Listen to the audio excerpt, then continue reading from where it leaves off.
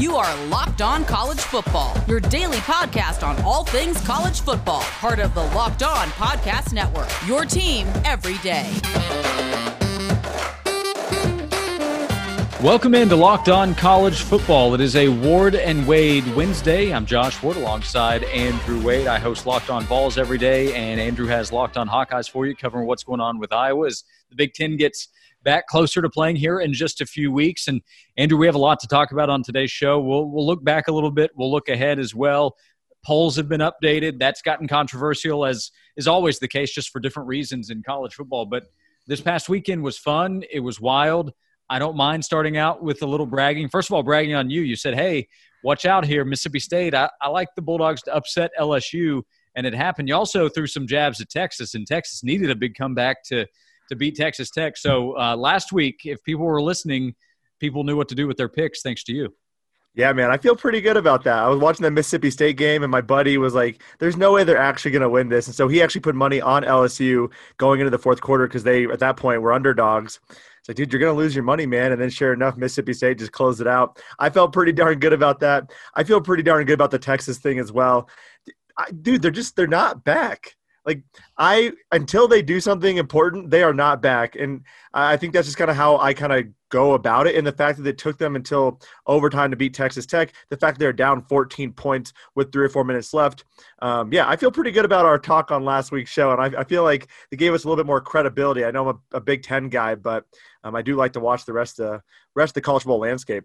Yeah, KJ Costello helped my all-SEC talk for him at quarterback with more than 600 passing yards against LSU. That helps. Now, Kyle Trask looked really good, and I still think the best quarterback probably in the league is Trask at Florida. Now, he's not going to face Ole Miss every week, I recognize. But, if you go to the state of Texas A&M, and their fans with Kellen Mond have to be asking, okay, we've talked about him for years, and he's the veteran quarterback now. It's time to step up. And that did not exactly happen against Vanderbilt. Now they have Alabama this week, so it gets a little bit tougher. But really just this past weekend was so wild with the results. You have the Oklahoma upset, of course. Are we looking at this being a storyline of sports and college football can always be unpredictable, but is that amplified this year based on what we've seen to this point? I think so. I mean, especially early on in the season because the teams have not had as much opportunities to practice, especially teams under transition. And that's why I chose Mississippi State against LSU. I mean, LSU is a team in a lot of transition. Say what you want. They are probably a more talented team on paper than a Mississippi State, but they are under a significant amount of transition. So any team that has a new offensive coordinator is breaking a new quarterback. Iowa's a great example. I mean, they have a new quarterback. That is tough on a program. So when you get into these early games, you haven't had a lot of contact, in practice. You have a new system you're trying to put in place. It just makes the season a little bit more unpredictable. Now, that being said, Oklahoma kind of shocked me because Spencer Rattler, he might be a new quarterback, but he's been in the system and he's been in there for a year. He's supposed to be a very strong quarterback, and he looked looked solid against crappy competition in his first week, but he was making some pretty poor throws this past week against Kansas State, and they played really well in that second half. That stunned me. As we're sitting here saying, hey, we should expect unexpected results. I thought Oklahoma, Clemson, Alabama, Ohio State, when the Big Ten schedule starts up, I thought that they would be removed from that conversation, which I guess is contradictory, saying, hey, we should expect unexpected results, but expect this to happen. But still, especially the way it started out, and you hop on social media in the early part of the game, and there's a lot of, hey, Spencer Rattler, another strong start here. Let's add him to the Heisman race, and by the end of the season, he's eliminated, and we're kicking Oklahoma out of the playoff. Is that premature? Should we be doing that, having that conversation, saying the Big 12 is almost eliminated from the playoff? Yeah, I mean, you still have to consider the fact that Texas, as much as I don't think Texas is back, they are still undefeated. So any team that's still undefeated obviously has a chance. I'm interested to see how Oklahoma rebounds this week simply because of what happened against Kansas State. But yeah, I think in the landscape of playing 8 to 9 games, one loss is even more amplified. It's already difficult to get into the college football playoff with one loss, but now with only 8 or 9 games, it makes it even more difficult, especially if an Ohio State runs the table with the Pac-12 back, if Oregon runs the table or whatever, or USC. I think the Big 12 might have just shot themselves in the foot unless Texas can go undefeated. I think Texas is their only true hope. Sure. And when college football kicked off a couple of weeks ago, and we saw Arkansas State beat Kansas State, and we saw Iowa State lose in its opener the way that it did, I think it's bounced back in an impressive way to where the team looks closer to what we expected early in the season. And let's see how they play the rest of the way. But those early season losses, and then Oklahoma losing to a team that was capable of losing to Arkansas State, I think just from a narrative standpoint, it's going to have a lot of people moving on. And even though Texas came back to win, in the minds of a lot of people, I think people look more negatively toward Texas. It probably should, right, based on that result. So now the Big 12 has to do a lot to earn our trust back, and that would mean a one-loss team may not get the benefit of the doubt, and there could be a second SEC team that's able to get in over a one-loss Big 12 champ because of the damage the conference has done to itself.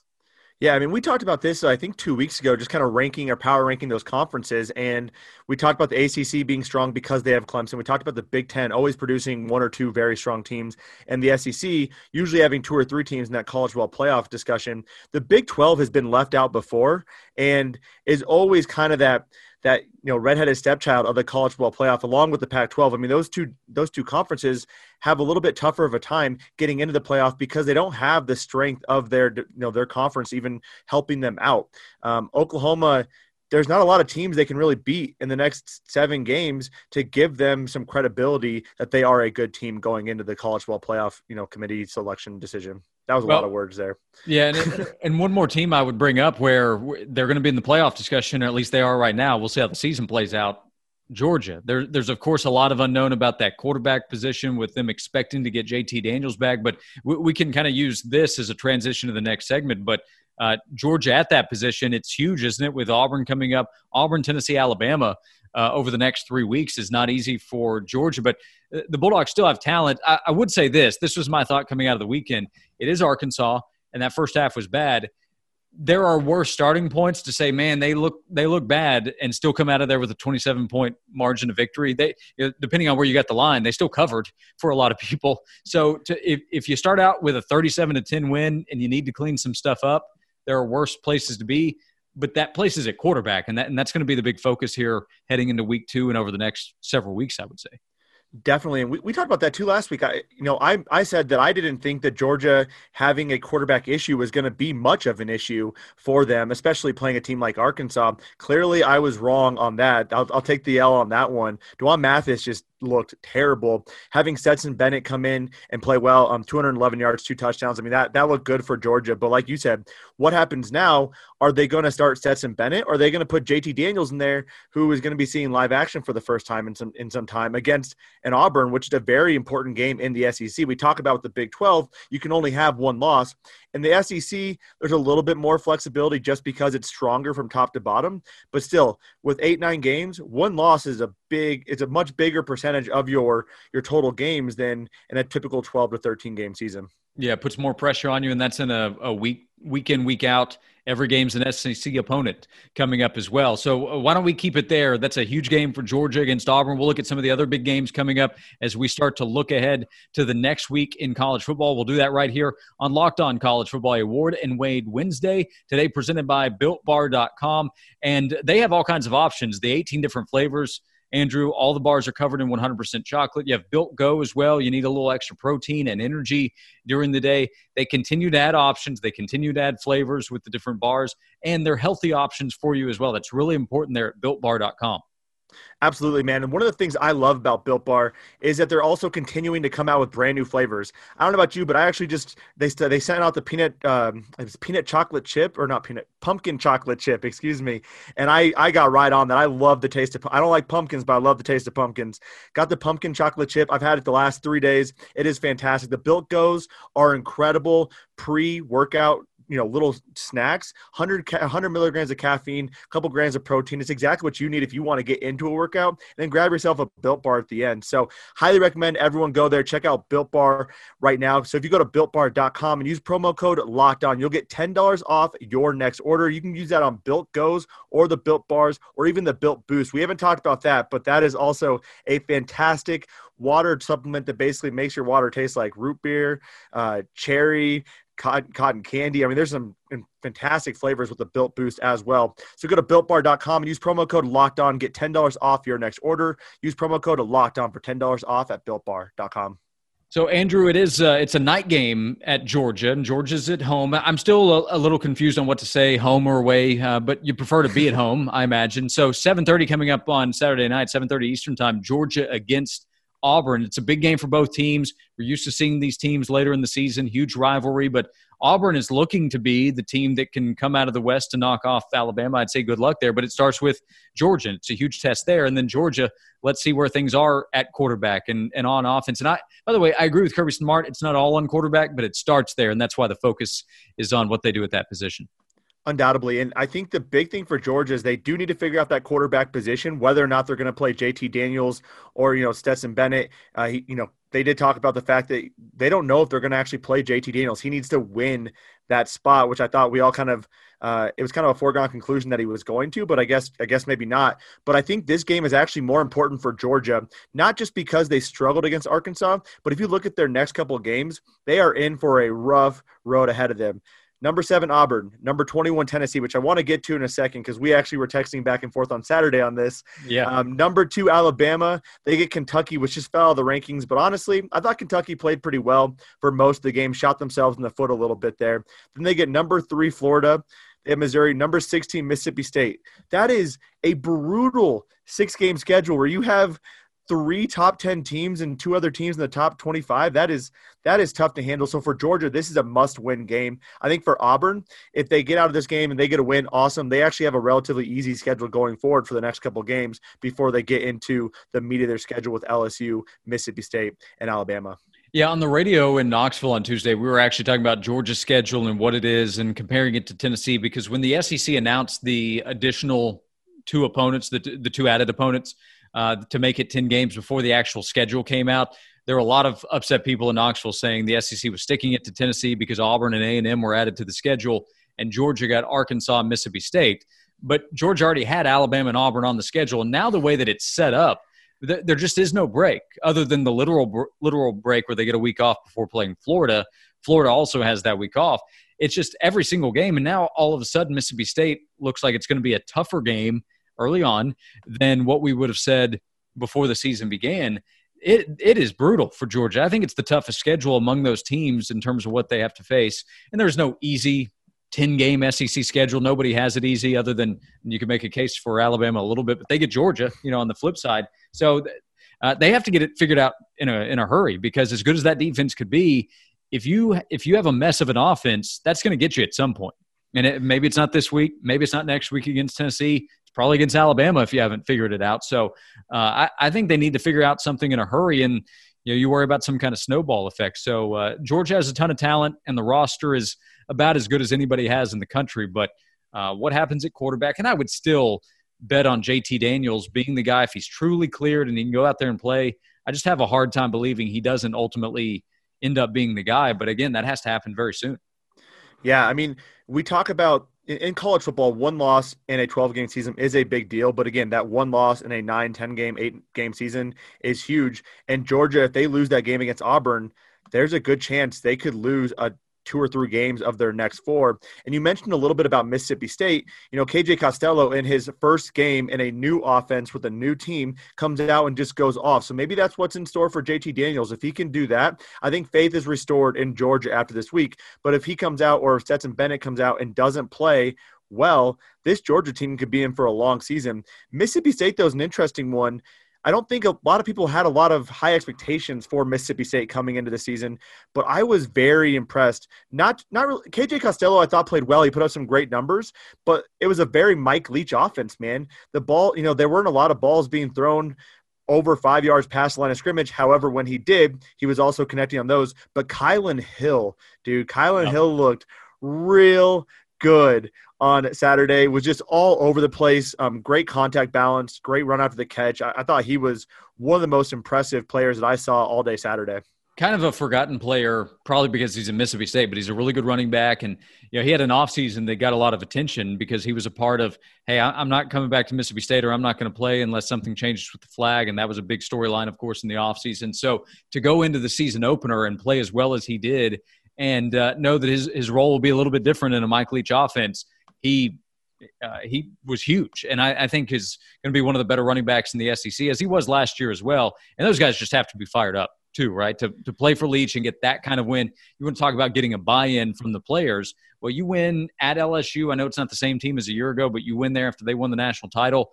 Players are going to buy in, and that's part of the conversation as well. You mentioned the Tennessee Vols. They had one of the more intriguing games of the weekend because it came down to the wire. South Carolina loses after a huge mistake on the punt return that would have set South Carolina up for a chance to drive down the field to try to score a game-winning touchdown. But Tennessee pulls out a win that means 7 straight for the Vols, going back to the Final 6 last year and then opening up this season with a win. What do you make of Jeremy Pruitt's team, what it did as it's trying to climb up in the East? It's still considered to be behind Georgia and Florida, but ahead of the others in the Eastern Division. Yeah, I mean, it's definitely progress. I mean, Tennessee hasn't been the best team in the last couple of years.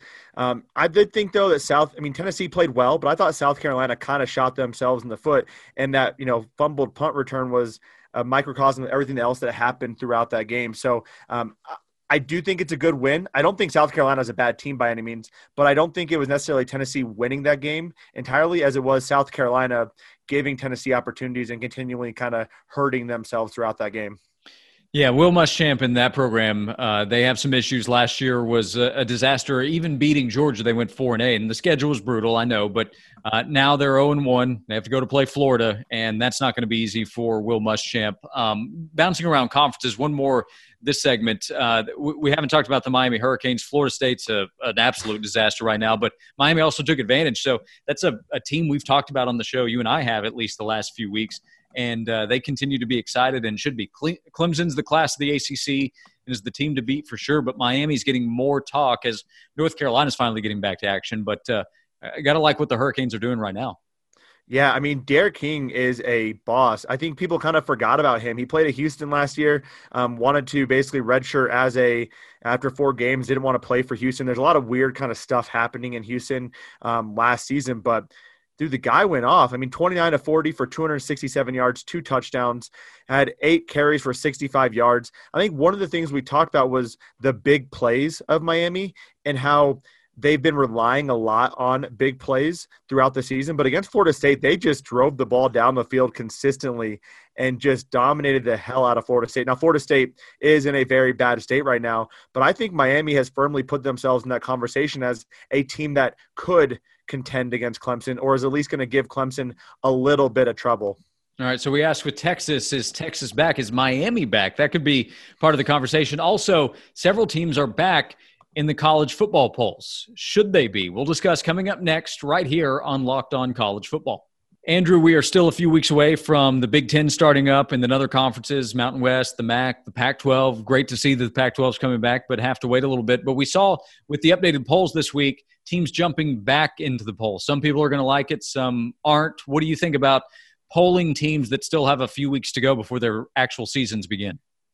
Yeah, I think it's a little bit contradictory of people to not include some of them and then people to include some of those teams in. I know some poll voters decided not to include teams that haven't played, but if you remember the first 3 weeks of the season, the SEC just played their first game this week. And prior to that, we saw SEC teams that hadn't played a single game move up in the rankings with an 0-0 record. So I don't understand how you can say SEC should move up and then, oh, wait, the Big Ten isn't playing yet. Let's hold off until they actually get some games going. Same for the Pac-12. That just seems a little bit backwards to me.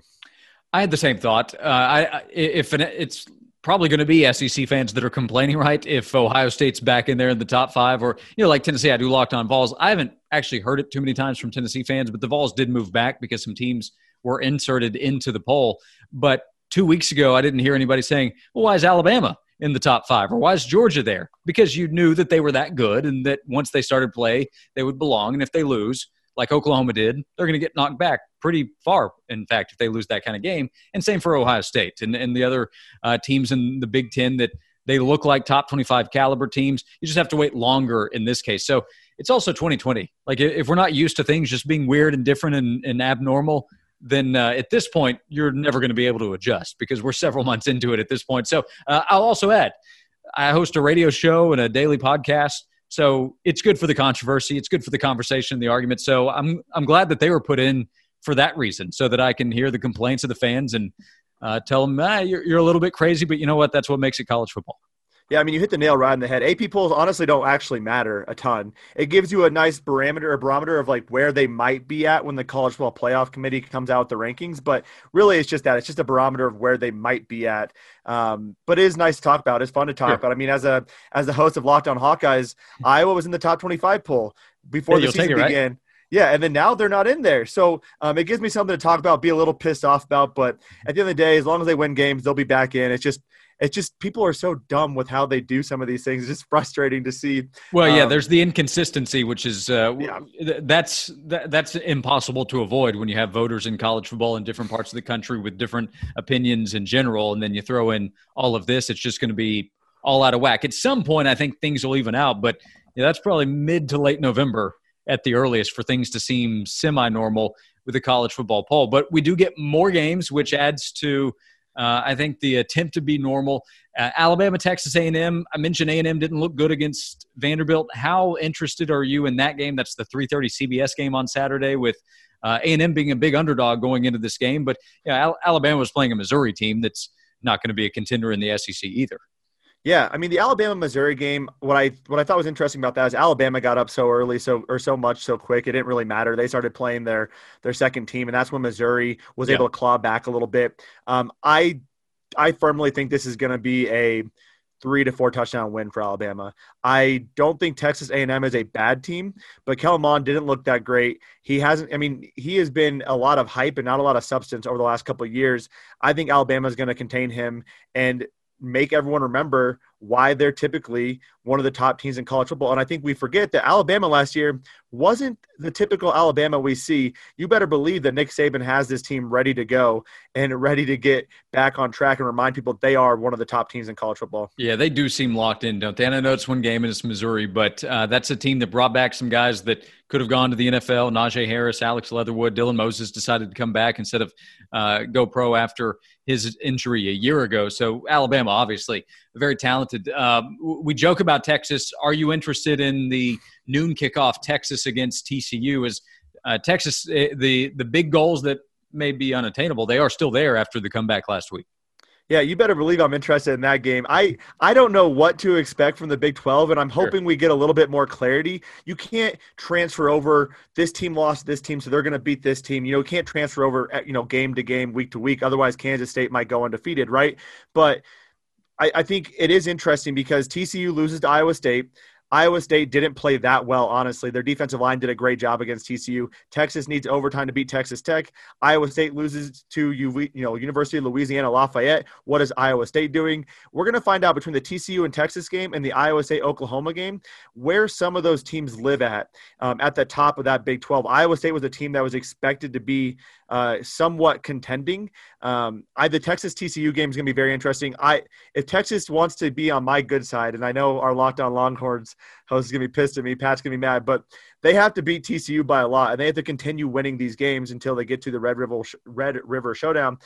Oklahoma-Iowa State is also a game I'm very interested in because Oklahoma – they have struggled against Kansas State. They lost them last year. They also struggle against Iowa State. Iowa State is one of those sneaky teams that does win big games and also loses the easy games. That's kind of how they've always been. They've been since they've gotten the new coach and whatnot, they have basically been right in that consistent window of beating good teams, losing to bad teams. And Oklahoma is that perfect window of they could take Oklahoma down to 1-2. Yeah, I'm really intrigued by Iowa State, Oklahoma, with Iowa State coming back and putting up 37 points in that win against TCU last week. And for Oklahoma, while we talk about the Big 12, it's a terrible start. And right now, Oklahoma in the playoff would seem unlikely. You lose one more time, and that's probably going to do it. Oklahoma has to have the mindset of, okay, well, let's go put up 45 points, and let's just try to blow out everybody every single week. And by the end of the season, nobody's going to remember what happened on September 26th because so many different things will have happened at that point. So they put themselves in a bad spot, but there's a big opportunity for Oklahoma to right its wrong. It's just going to take several performances. But if at the end of the season, Spencer Rattler's putting up huge numbers and their offense is scoring a lot of points, there will be some people at least saying, hey, put Oklahoma in the playoff. Forget about what happened in September, a month before the Big Ten even began its season. And then I don't know that there's much to say about Clemson versus Virginia, but we talked about Miami a few minutes ago. Clemson versus Virginia is one more week before Clemson versus Miami next week. Yeah, man. I think Clemson will take quick work of make quick work of Virginia. When you look at what happened with the Alabama-Missouri game, and people kind of talked about this leading up to the game, it wasn't expected that Alabama would play their starters very long because they wanted to keep them fresh and ready for the game against Texas A&M. I expect the same thing for Clemson at Virginia when they try to get ready for Miami the following week. Clemson has the talent to be able to do that. They can probably play Trevor Lawrence for a quarter and a half or 2 quarters and have enough of a lead to kind of coast with their second stringers. But then that game gets me looking forward to the following week where we actually find out, is this Miami team legit? Can they actually contend for an ACC title? They get Clemson. And honestly, I think a moral victory for Miami is being within 2 touchdowns of Clemson. I know that sounds ridiculous, but if they can stay within 2 touchdowns and keep it a close game until the fourth quarter, that to me says Miami is back. Clemson is the cream of the crop, man. I mean, I'm an Iowa fan. If they go to Ohio State and they lose by a touchdown, that's kind of a moral victory. Ohio State's a better team than Iowa. I think Clemson is a better team on paper than Miami. If Miami can keep it up, though, that to me means Miami's back. Yeah, and we'll have more time to talk about Trevor Lawrence versus De'Ara King next week on the show. I feel like they just deserve mentions. One more mention, I guess, for Mike Leach whenever Mississippi State's against anybody, Arkansas in this case. It's exciting. And then Lane Kiffin on the road against Kentucky this week for the LFG coach.